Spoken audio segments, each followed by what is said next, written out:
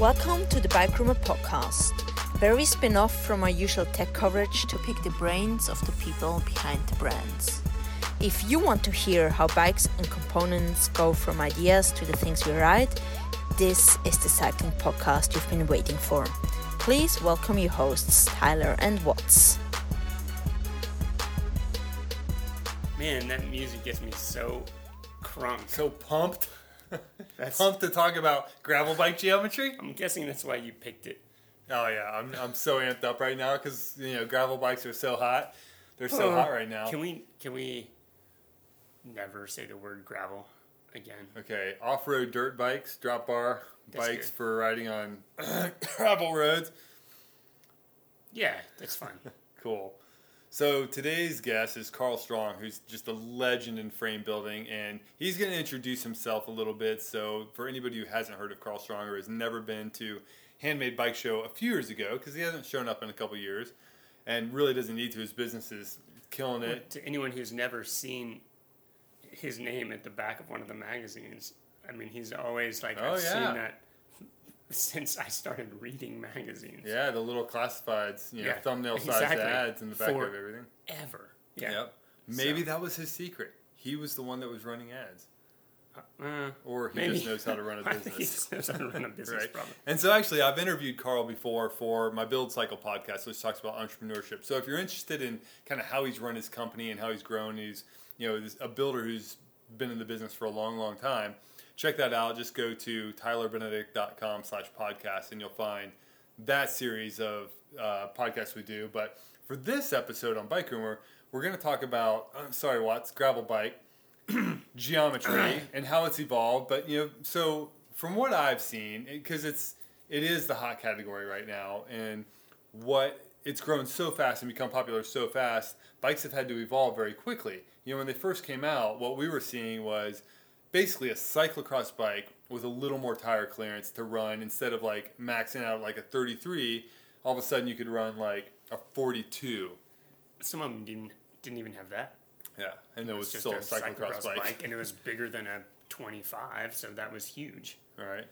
What do you mean bigger? Oh, just bigger than a 25 like tire? anything bigger than, because there was that whole, when I started riding, my Bridgestone came stock with 25s, and then I remember people telling me, like, why are you riding those big-ass tires? So I got some 23s, and then eventually some, like, 22 tubulars. And then the bike stopped having enough clearance. You tried to put a 25 on your road bike, and it would rub the brake or rub the fork. Yeah, so now. But even road bikes have gotten bigger. And we'll talk a little bit about that with Carl, too. But the gist of it turned out to be more about, like, really what makes a gravel bike.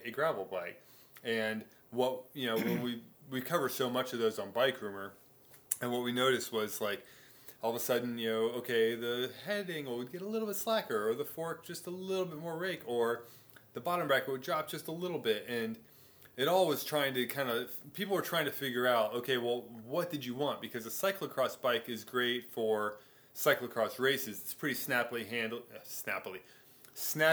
handling. It's meant to go quick. It's got steeper angles, higher bottom bracket, maybe.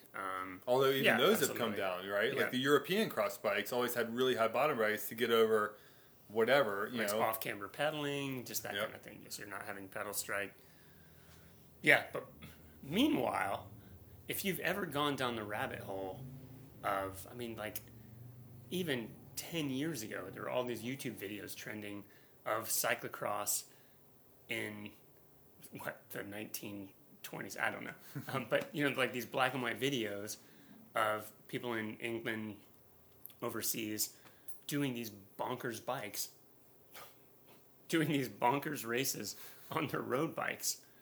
Like true cyclocross, where they're throwing their bike across a river, jumping on it. That was like the Tour de pushing France back in the day. Well, yeah, right? exactly. Like they were not riding paved roads for a lot of it. This was like the precursor to cyclocross, and then it became this very polished kind of thing. And, man, people are so fussy with their bikes now. Right?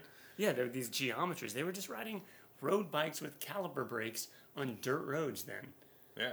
And now I have people telling me why a gravel bike geometry won't work for them. Well, and you're just looking at them going, what are you doing? Yeah. It's funny. So I think people are going to be, the people who think that is silly will be very happy with what Carl has to say at the end of the interview. Yeah. It's probably put a smile on your face, right? It's cool. All right. So let's go to that, and then we'll come back and we'll talk a little bit more about the interview. Hey, Carl, thanks for coming on the Bike Rumor Show. Yeah, you bet. It's good talking with you. It's always fun talking with you. You've been at this for quite some time, but I want to fill people in who aren't familiar with you. So real quick, you've been building frames for how long now? 26 years. Wow. Okay. With an emphasis on road and now kind of all-road gravel, right? Yeah. I've always been building gravel road bikes. They just now are being called gravel road bikes. I think that living in Montana where we have so many gravel roads, you run out of rides pretty quickly if you just stick to pavement. So we've been experimenting with disc brakes on drop bar bikes and tire sizes for, the whole time I've been building bikes, really. That's great, because what we're going to talk about today is the geometry of road bikes and now gravel bikes. And we can talk about cyclocross a little bit in there too, if it makes sense. But, with gravel being the hot category right now, and a lot of people transitioning from a pure road bike to gravel, or maybe coming from mountain bike onto drop bar gravel because it's a way to, try the drop bar experience without giving up that dirt feel that we mountain bikers love so much. I wanted to start with, generally speaking, top level here. How would you define a gravel bike to somebody who is kind of, maybe a customer comes to you and says, hey, I've been a roadie, but what's this gravel all about? What would a gravel bike look like for me? Well, a gravel bike, there's different increments of gravel bikes. So you have your road bike, your all-road bike, your gravel bike, your monster cross bike, and it's all dependent on what the max tire size that you ever want to use is going to be. And so it's really not any one thing, and so that's always sort of the key, is finding out what your customers' priorities are, where they're going to spend their time, and then trying to define the bike around those goals and priorities. I think loosely speaking, a gravel bike is a road bike with larger tires than what you'd find on a traditional road bike. Well, let's talk about tire size first, maybe. Where would you start? Because I want to ask you about head angles and fork rake and how that affects the steering. I want to talk about chainstay length and bottom bracket drop. But then also, I think tire size plays a big role in that, because you run into toe overlap issues, and there's people running 650B with a fatter tire, or 700C with maybe a not quite so fat tire. So where would you start with all of that? What's the starting point for you when you're designing a frame for someone? So the starting point for me is, what's the max tire size you see yourself using? And the increment seems to be, most road bikes go up to about a 30. After that, maybe we'll call it an all-road. The labels are really what complicates the discussion, right? But an all-road would be an NV all-road fork that will take up to, I think, a 37. And then after that, you get into the gravel forks. The gravel forks go up into the low 40s. And then ultimately, if you really want to run a big tire, like a 2-inch tire or more, then you go to a mountain bike fork. And so each one of those forks represents an increment. So that's the starting point. What's the biggest tire you're going to use? Pick the fork that's going to accommodate that tire. A lot of people, it would make sense maybe to just put the biggest fork on you can, and you can run the biggest tire ever. But a lot of people know they're never going to go there, and they don't want to have a lot of empty space around the tire. They don't think it looks good. So we start by figuring out that tire, picking the proper fork, and then working from there. Yeah, well, and there's compromises to running the biggest fork. If somebody says, well, I don't know what I'm going to run. I want to have a lot of options in the future. Let's just put the biggest thing on there.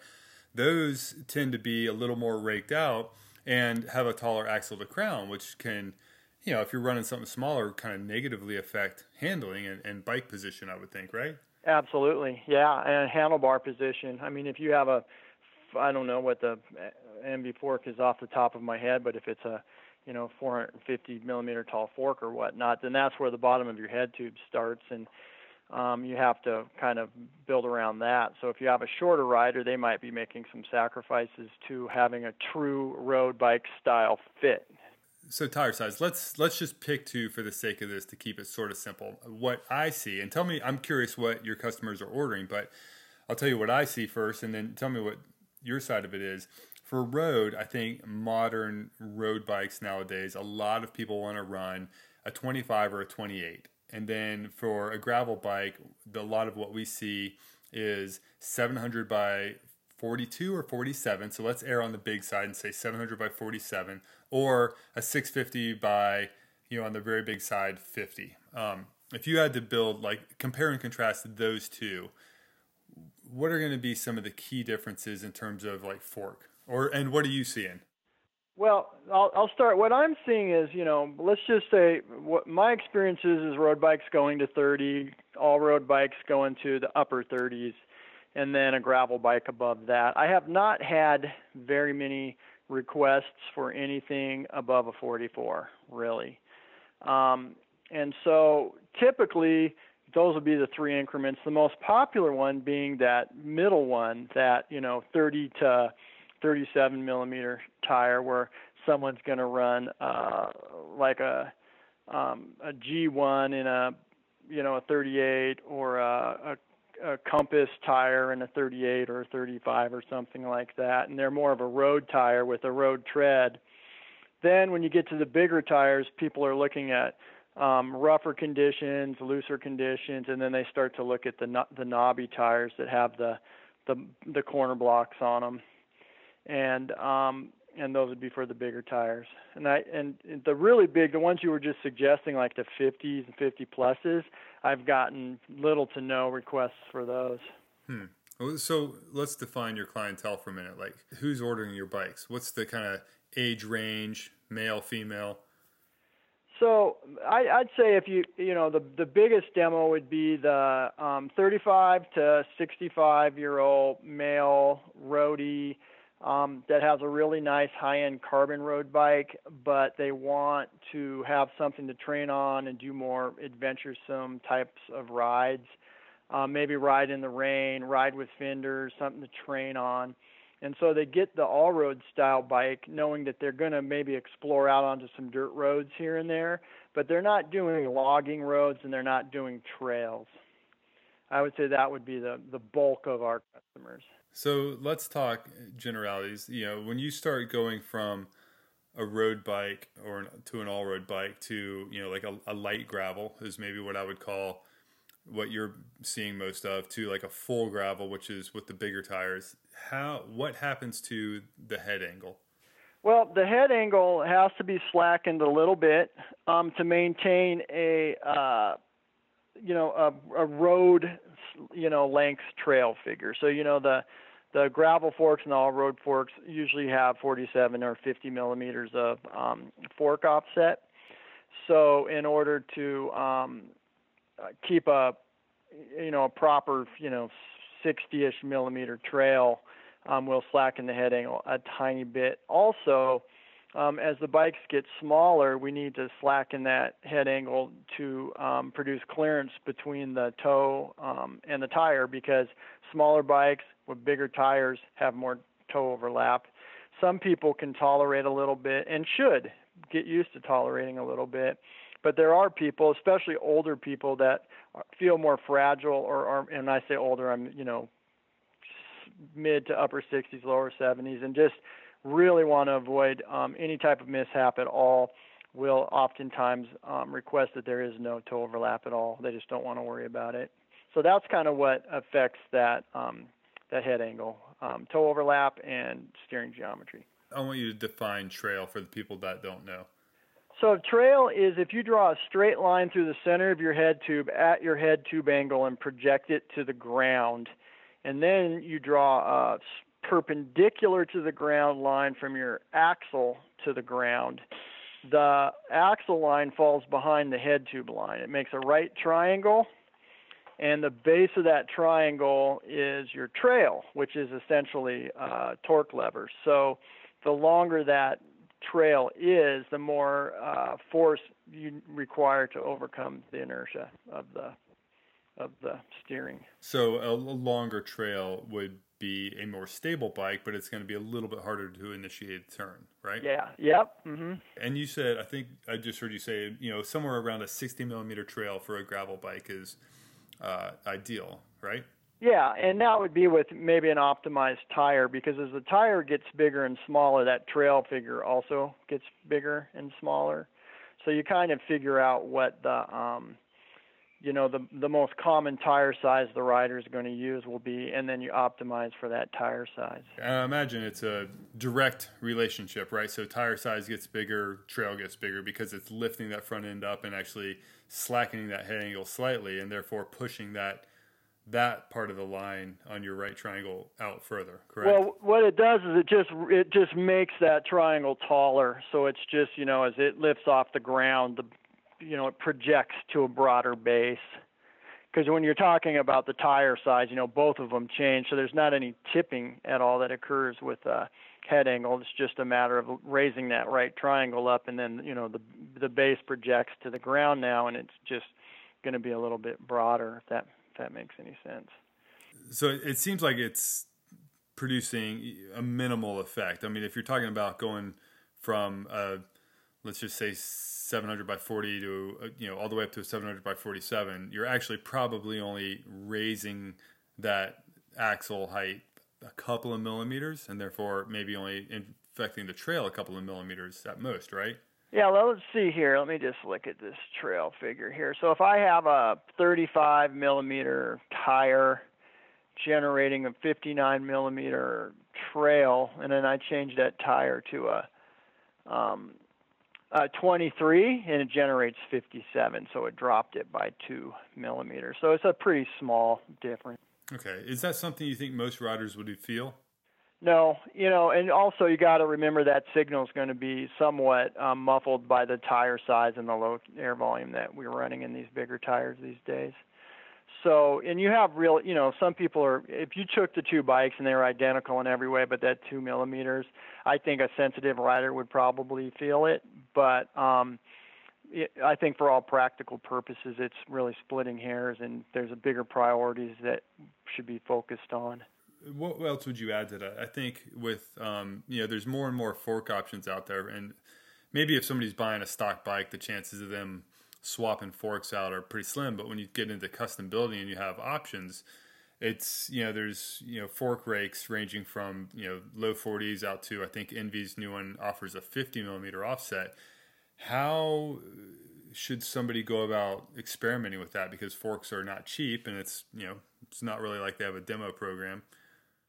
Well, I think what you could do is if you take a given bike and you put a different fork on it, you'd want to make sure, first of all, that the fork height is exactly the same, because if you mess that up, then nothing works right anymore.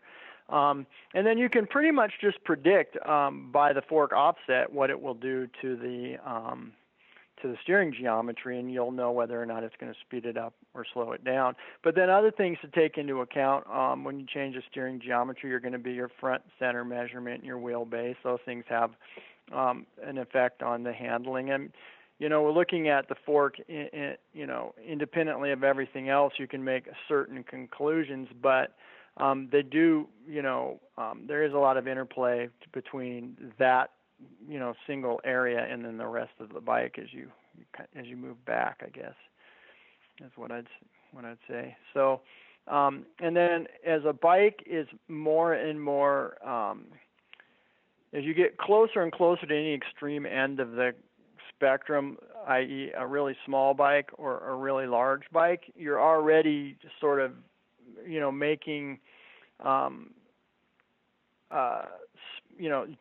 you're doing things specifically to accommodate that bike, so any changes can have a more noticeable effect.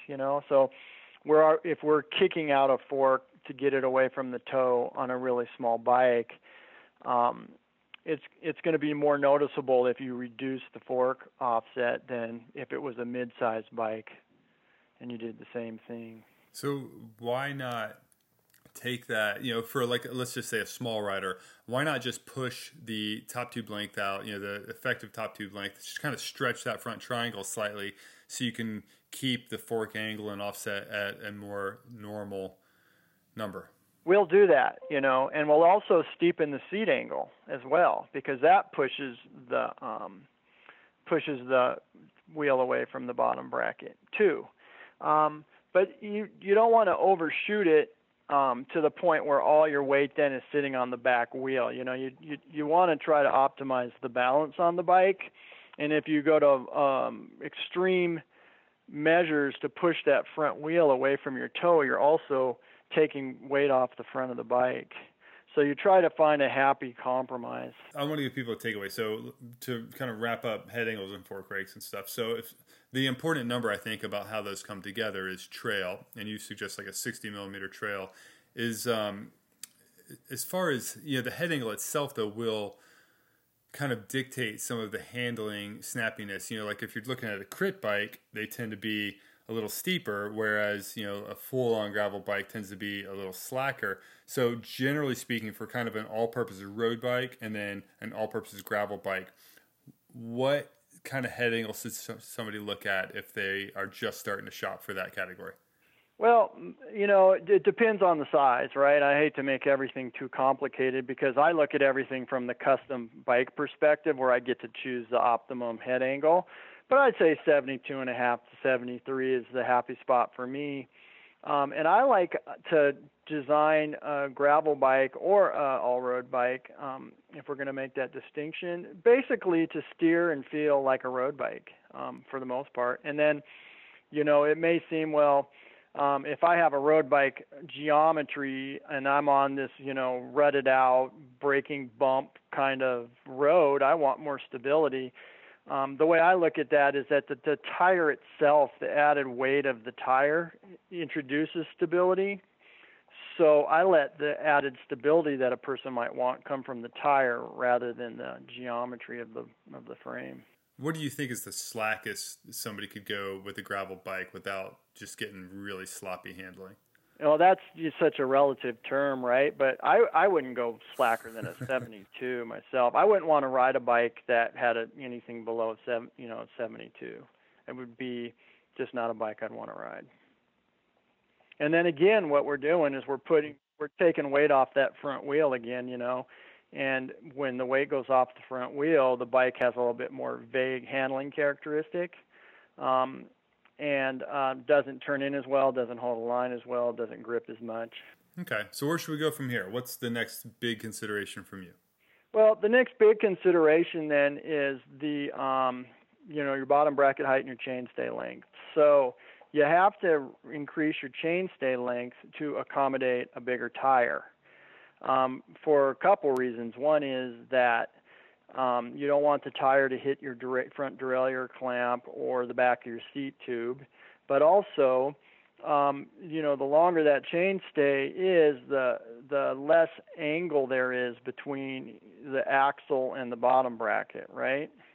If you were looking at the bike from above, a short chainstay, the chainstays have to dive in a lot from the axle to the bottom bracket. And on a long one, they don't dive in as much.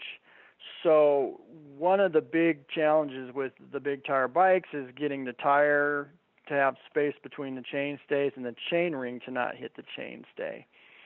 So between all those things and the longer front of the bike, I like to lengthen the chainstays. That gives us more clearance and better balance on the bike. So chainstays, one of the tricks some people use, well, there's a couple. The first one I want to talk about is, a dropped chainstay where that drive side chainstay comes way low and then kind of curves back up to hit the bottom bracket. And that sort of gets it out of the way of both the tire and the chain ring. Is there any downside to that? I don't know. Other than it's ugly, I don't think so. See, I think it looks good. I love some of those bikes. But yeah, it's a polarizing feature. Yeah, I'm a traditionalist, and I don't think it's super great looking, but it's an effective way to do it. I'm not going to knock that, that's for sure. And so that's what people are doing. But they're trying to keep their chainstay to as short as possible. And I'm not a real short chainstay person. My design philosophy isn't to make the chainstay as short as possible. So I've been able to find room for everything with an average length chainstay on a gravel bike, that being 420 to 430. And then there's just no need for the drop chainstay. 420 seems to be a fairly average number from a lot of the bikes we've seen, but is there, well, explain, like, what's, from a handling perspective, I want to hear it in your words, like, what's the pros and cons of a longer chainstay versus a shorter one? Well, the biggest difference is that a shorter chainstay produces a shorter wheelbase, which produces a smaller turning radius. So for a given input on the steering, you're going to turn more, right, because it's a smaller radius. Also, you can make the argument that a shorter wheelbase will feel a little more stiff, but then the alternate to that argument is a longer wheelbase will feel a little more compliant. And then you can add on to that the weight distribution issue. A shorter chainstay is going to put more wheel on the back, or more weight on the back than the front. And so you're always balancing those also.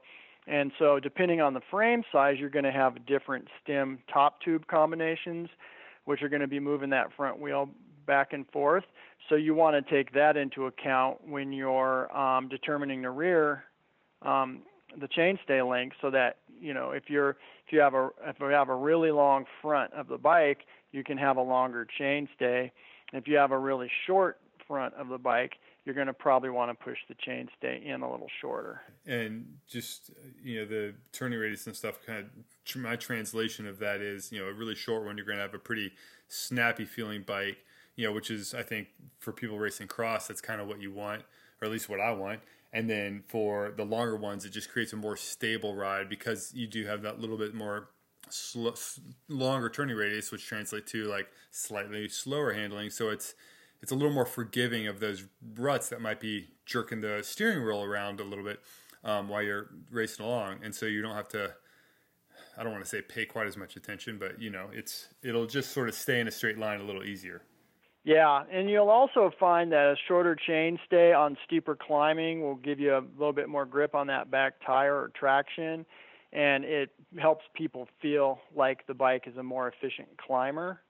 And then a longer chainstay, if a person is using this all-road bike to maybe do some light touring and they're going to run rear rack and panniers, one of the issues people have with shorter chainstays is that their heels hit the panniers.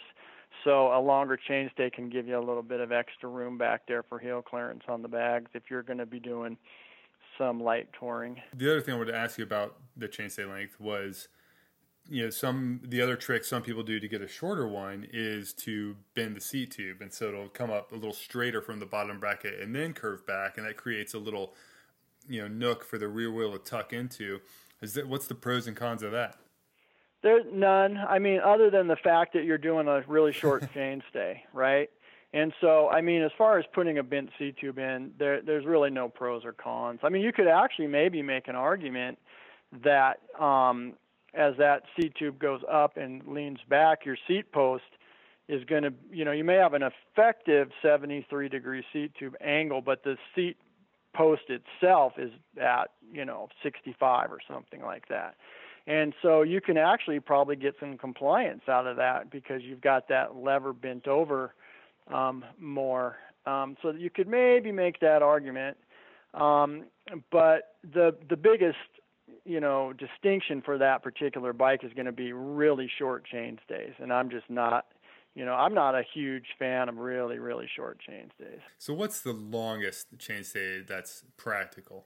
I'd say 430. For a road bike and then for a gravel bike. Oh, well, the bottom bracket plays into that because the lower the bottom bracket, the longer the actual chainstay has to be to produce an effective chainstay length. Do you know what I mean? So if you measured from your axle center to your bottom bracket horizontally, that's your effective chainstay length, and then your actual chainstay length is if you measured from the center of your bottom bracket direct to the center of your axle. So if you have a really low bottom bracket, your actual chainstay length is going to have to be longer to produce an effective chainstay length equal to a higher bottom bracket. Gotcha. And so which number do you use when you're describing it? When I'm designing bikes, I use the actual. So, for example, on the Pursuit bikes, they have a 415 millimeter chainstay length. That's the actual, but the effective chainstay length is 407. and it has a 80 millimeter bottom bracket drop, which is relatively low for bikes that you can go buy out of a bike shop, but it's a pretty common bottom bracket drop for custom-made bikes. And so if I think of an actual chainstay length, the longest that I practically like to go is a 430-ish.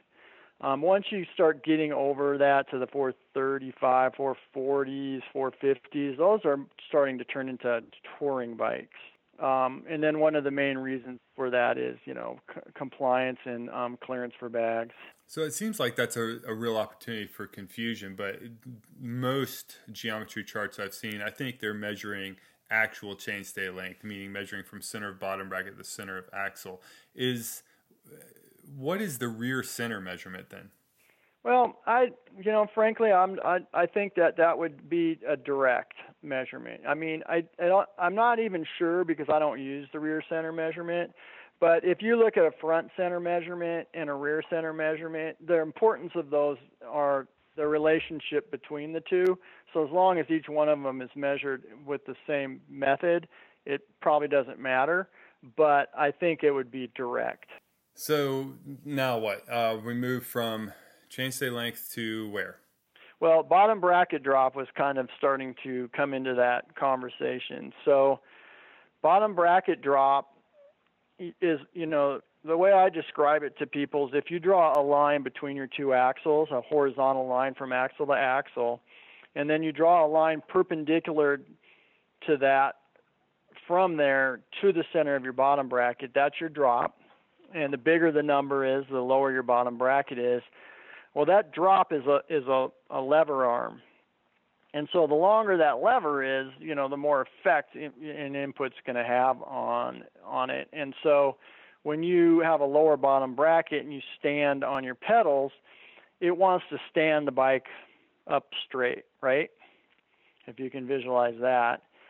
So it's kind of a good way to get free stability because you're not slowing down your geometry, but you still, when you're going really fast downhill, for example, and you're standing on the pedals, it's going to want to hold that bike upright and it's going to feel more comfortable. Also, when you're going around a turn really fast, right, when you're going really fast, you're not pedaling. Your outside pedal should be down at 6 o'clock and all your weight should be standing on your outside pedal. And that projects your weight down. And the lower your bottom bracket is, the further out towards your contact patch that weight's going to be. So that gives a feeling of security too.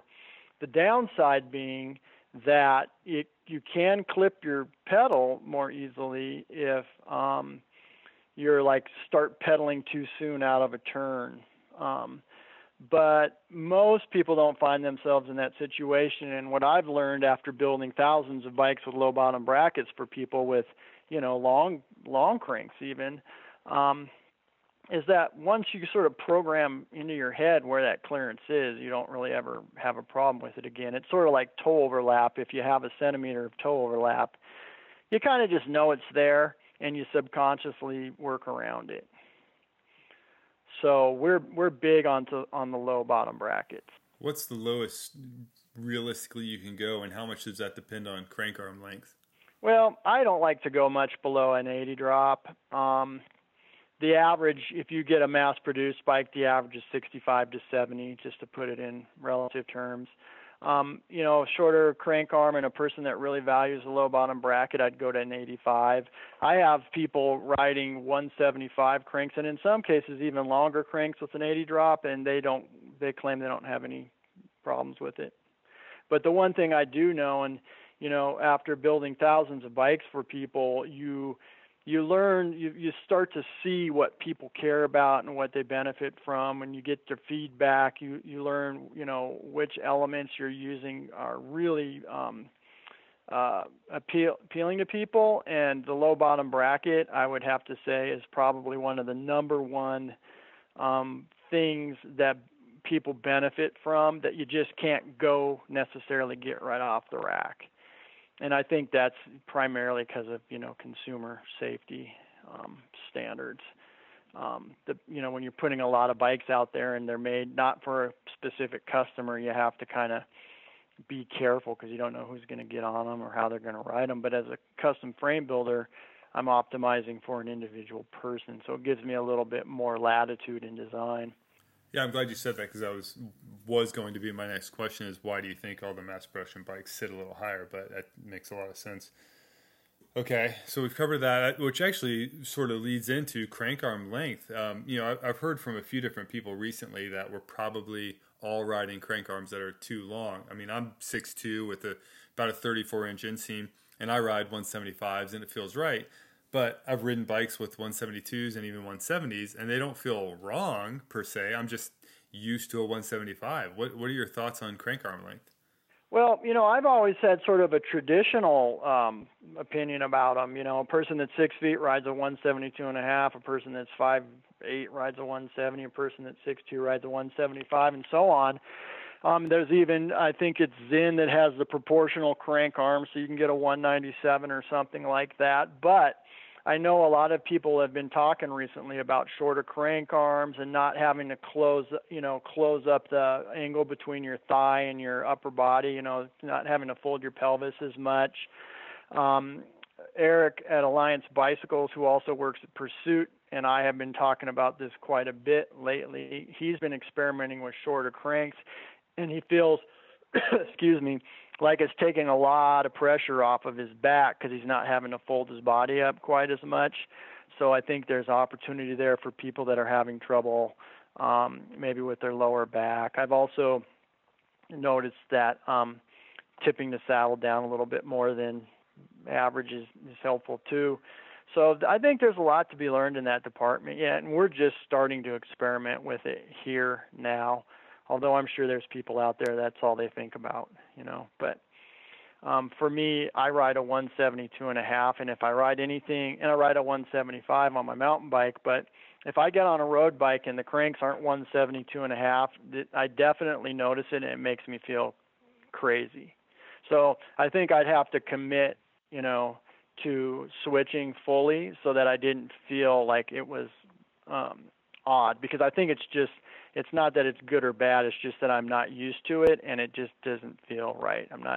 I don't feel like my legs are opening up properly, or I'm not sure exactly how I feel. I just know that I feel not at ease when I ride a crank that's not the right length on the road bike. And we should mention that you are at least my height, if not a little taller. How tall are you and what's your inseam? I'm 6 feet even, and I don't know what my inseam is, but I ride a 770 saddle height. Yeah, so I think I'm an inch or two shorter. Yeah, I thought you were as tall as I was. No, this is my my platform disco shoes I wear all the time. You present a larger than life persona, Carl. Yeah. What else would you add to our discussion of geometry? What do you think people need to know that's maybe a misunderstood concept out there? Well, first of all, I think people need to understand that there's no such thing as a gravel bike, really, or all-road bike, or a road bike for that matter. It's a matter of understanding a bike's design and seeing how it fits into the way that you use it. And obviously, a bike will be more flexible off-road as the tires get bigger. So that's the main thing. I think what we're going to see as we move forward is we're going to see the true road race bike, which has always been basically the benchmark road bike. We're going to see that bike become more of a specialty bike, not unlike, a triathlon bike or cyclocross bike or something. And then this so-called all-road bike becoming basically the road bike. I think it was Bruce Gordon that said, we've been building gravel bikes for 40 years. We just always called them road bikes, And I think, he's got a good point there. I think that this whole gravel bike idea is more of a construct of the marketing departments of bigger companies than it is a real thing.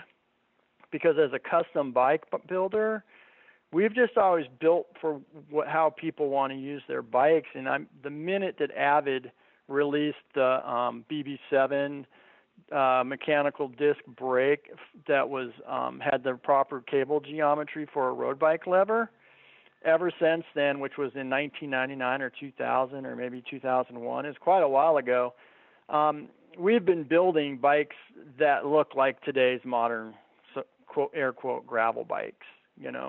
So I guess the takeaway for me is think about the rider's priorities first, and then those should lead to a tire size, and then that tire size should lead to a bike.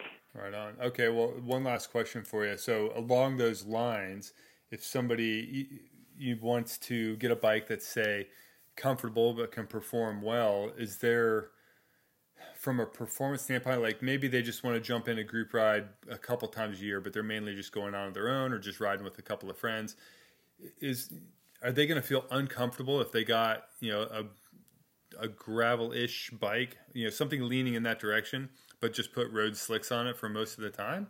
I don't think so. I think what you'll find is that, the more you ask out of the bike, performance-wise, performance being defined as road racing performance, I think that you'll find you'll have a longer wheelbase, and you might have slightly slacker steering geometry, but a good rider is not going to really pay any attention to that. I think if you had a gravel road bike and you put some 28s on it and you went and got on the local club ride or a local club race,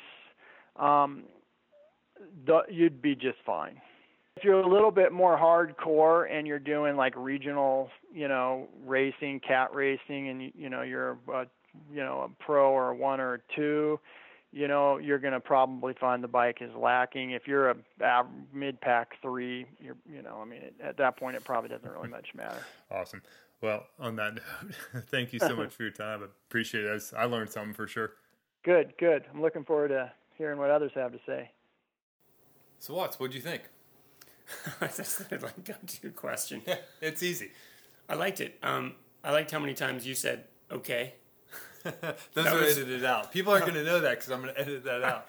Seriously started a drinking game with it, and I'm pretty drunk. Maybe I should now. leave it in. Yeah. No, it was good. I enjoyed listening to Carl talking about that. I liked his traditionalist kind of attitude toward the bikes and what he was, geometry.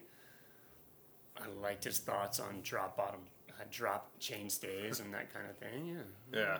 And it's funny because, there's something about that I just think is cool, that aesthetic of the drop drive side chain stay. We just published the story from Seattle on the Chapter 2 gravel bike, and it's got a severely dropped one. Open Cycles does it. There's a lot of brands that do it to varying levels, and, the functionality is there, but it is a very polarizing look. I don't know. How do you feel?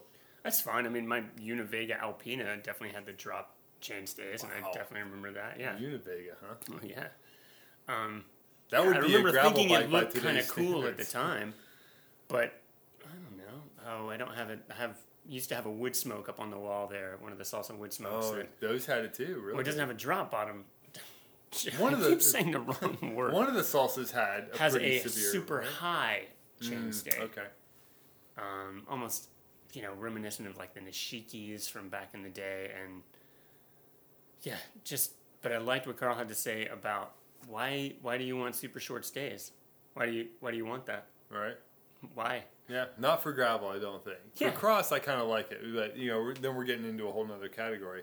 One of the things that he explained really, really well about bottom bracket drop that I'd never heard put that way was that it weights that outside pedal using the bottom bracket drop as a lever, to create more pressure on the tires as you're cornering. So the way I've always heard it explained is, when your bottom bracket's a little lower, you got that lower center of gravity, so maybe you're handling a little bit better or you're cornering better. But it's the other way is that, okay, you're more in the bike as opposed to up on the bike. For which, sure. That I think makes it very easy for people to visualize, because Carl definitely went into the weeds a little bit sometimes on, parallel this, perpendicular that. And you led him there. It was, I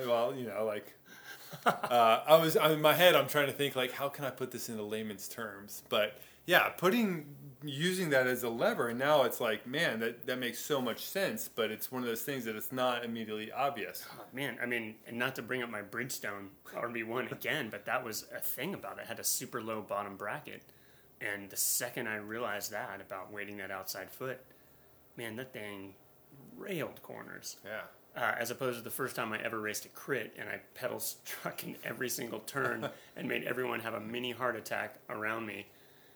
Yeah, Cat 5. Or sparks flying. Cat 5, oh man. Yeah, I think I was wearing a t-shirt. Nice. All the crits I've ever done, I'd start out way too fast and then try and hang with the fast guys and then I just completely fall off and get pulled out.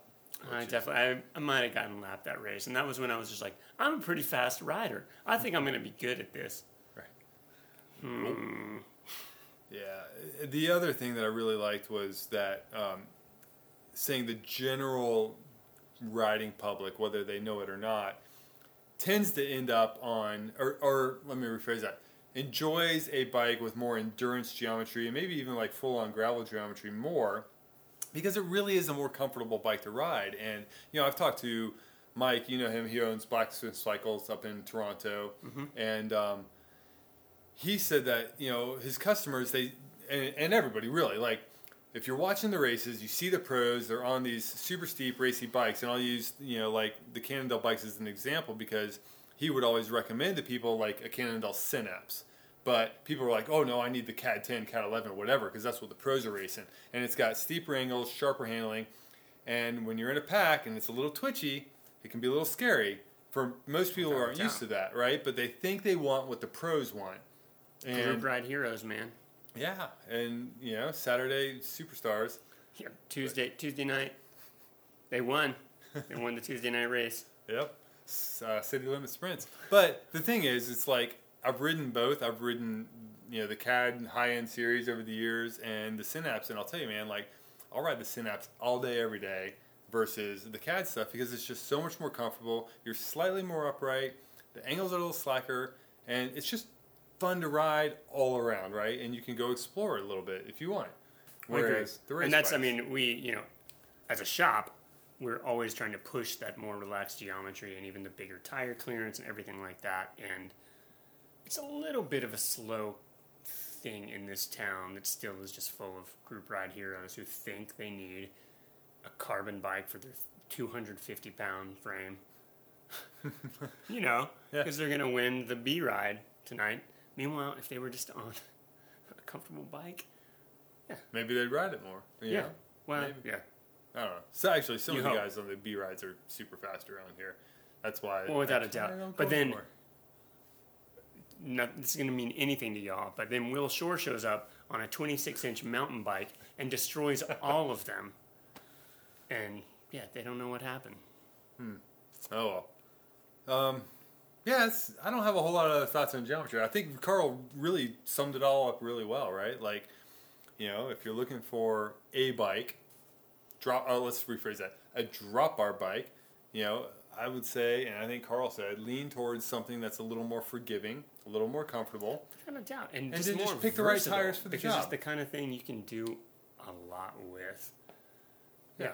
And there's so many tires nowadays too, right? Like for me personally at my height, and you're, you know, like what, an inch shorter than me, like 6'1", 6'2", I don't think you need to get into 650B, but for the shorter ride of 650B, or if you just really want a bigger, fatter tire on there for rougher roads, that's an option too. And like some of those are even pushing out almost close to what a good 700 by like 47 could be. But really, like if you pick the right tire for the terrain, you're gonna be hard pressed to be disappointed on whatever you're doing, right? Like you could easily jump into a group ride. Unless you're just a fussy person that likes to be fussy about things.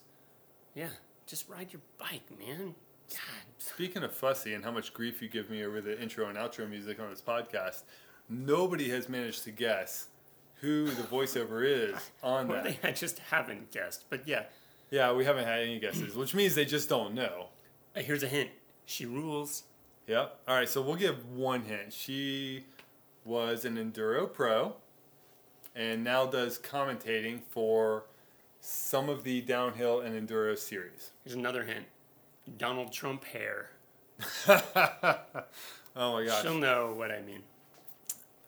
So on that note, if you think you know who it is and you want to win some Bike Rumor swag, leave the name in the comment, the first person to get it right. And if nobody guesses or nobody gets it right, we'll just keep adding hints until somebody does. She's awesome. And Yeah, there we go. all right. Well, until next time, we'll see everybody later. Bye, y'all. I'm drunk. That's a wrap on this episode. Tune in next time for another great ride. Be sure to follow @BikeRumor on your favorite social media and hit like and subscribe or leave a review on your favorite podcast player. Thanks, and we will see you next time.